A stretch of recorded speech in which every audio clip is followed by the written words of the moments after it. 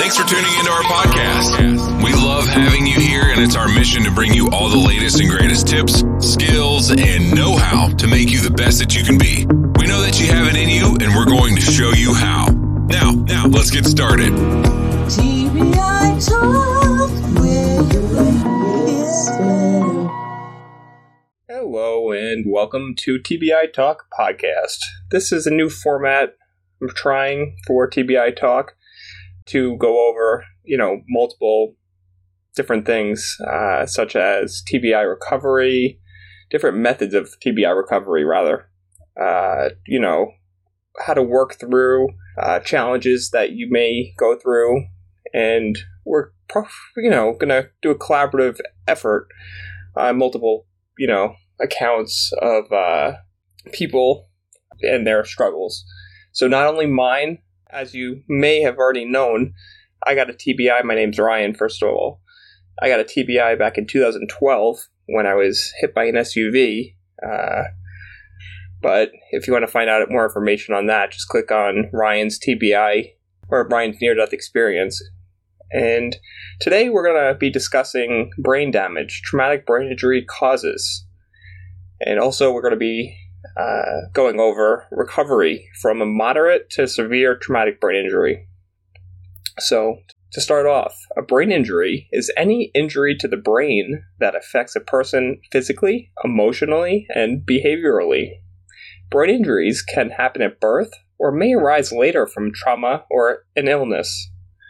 Depending on the cause, a brain injury is called either traumatic or non-traumatic. Traumatic brain injury causes. Traumatic brain injuries do not always include an open head wound or skull fracture. Loss of consciousness may not occur either. These are the most common causes of a traumatic brain injury, TBI. Motor vehicle accidents, falls, violence or gunshot wound, military attack or bomb blast. Here are some examples of non-traumatic brain injury causes. A non-traumatic brain injury may also be called an acquired brain injury, or ABI. This type of brain injury is the result of an illness or condition within the body, and it is not a result of a blow to the head. These are the most common causes of non-traumatic brain injury. Stroke is the leading cause, lack of oxygen, tumors, other illnesses such as cancer, brain infections or inflammation, other infections. Now here are some of the symptoms of traumatic brain injury, or any other type of brain injury. Signs of brain trauma can vary. You may experience physical symptoms or functional and emotional changes if a traumatic or non-traumatic brain injury has occurred. Typically, brain injury causes headache, difficulty coordinating, balance, vision problems, seizures, changes in sensory perception, trouble speaking and swallowing, personality changes, difficulty forming sentences or choosing vocabulary, confusion, trouble communicating, difficulty with reason, focus, and logic, memory impairments. If you are experiencing any of these signs of brain trauma, contact your doctor immediately. So those are, that's pretty much a synopsis based on, to generalize brain injury, which is such a complex subject. So, So let's go ahead with the recovery from a moderate or severe TBI. Some of the health problems that result from a moderate or severe TBI may be prevented or lessened. Getting help with these lifelong issues, also known as chronic disease management, is crucial for improving the lives of persons living with a TBI.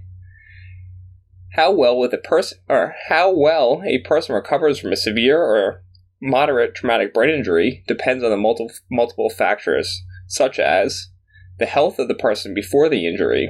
So, just to go off, track here, the health of someone with a traumatic brain injury, or the health of a person before the injury. That could be, someone, involved in sports, active lifestyle. That's if there has to be a person that is best to get a brain injury, it's a healthy person, active person, someone who works out maybe, rather than someone who just doesn't really live an active lifestyle.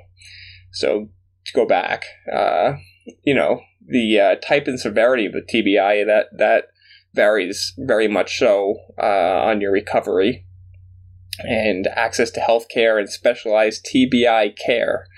Definitely do your research with TBI as far as TBI care. It is important, as you may know or guess, and it could mean a lot of different things. So, family and social support, it's very, with my experience with the TBI, getting a TBI and living with the TBI, my family is very supportive of me and works well to, further the healing of my TBI and, the time throughout the hospital, when I was in the hospital. They were with me by my side every day, and I was never alone, away from my family, meaning. And, that really put stress, or not as much stress, but it showed the therapists, the doctors, the nurses that, I'm serious about getting my family and I are serious about getting the proper care that I deserve for my injury. So, healthcare providers can connect to specialized TBI care. A person with a moderate or severe TBI may need specialized medical care, such as rehabilitation after their injury. This may include getting help with relearning skills. Example: walking, speaking, and driving. A healthcare provider can help find and connect people with these services in their community. A healthcare provider may also screen for and treat problems such as depression, encourage lifestyles that promote brain health, educate patients and their families to prevent and reduce problems that may show up after injury. Rehabilitation seeks to improve the lives of people living with TBI. The goal of TBI rehabilitation is to improve the overall quality of life for persons living with TBI and lower the chance of a TBI-related disability. Rehabilitation programs and services may need help with those living with TBI, improving their ability to do daily tasks independently, not to have to rely on anybody to assist them in any activities, engage with friends and family, and participate in their community activities. Off basis. TBI, when someone has a TBI, it's important to get them integrated into a community, supportive community. May that be family, supportive family, or, friends and, loved ones around you. Stay connected with others during recovery. There are many people who can help you if you or someone you know has experienced a moderate or severe TBI. You do not have to do it alone. Examples of some groups that offer support for people living with TBI, their family and loved ones, include the Brain Injury Association of America, United Brain Injury Alliance, and Military Health Systems Traumatic Brain Injury Center of Excellence.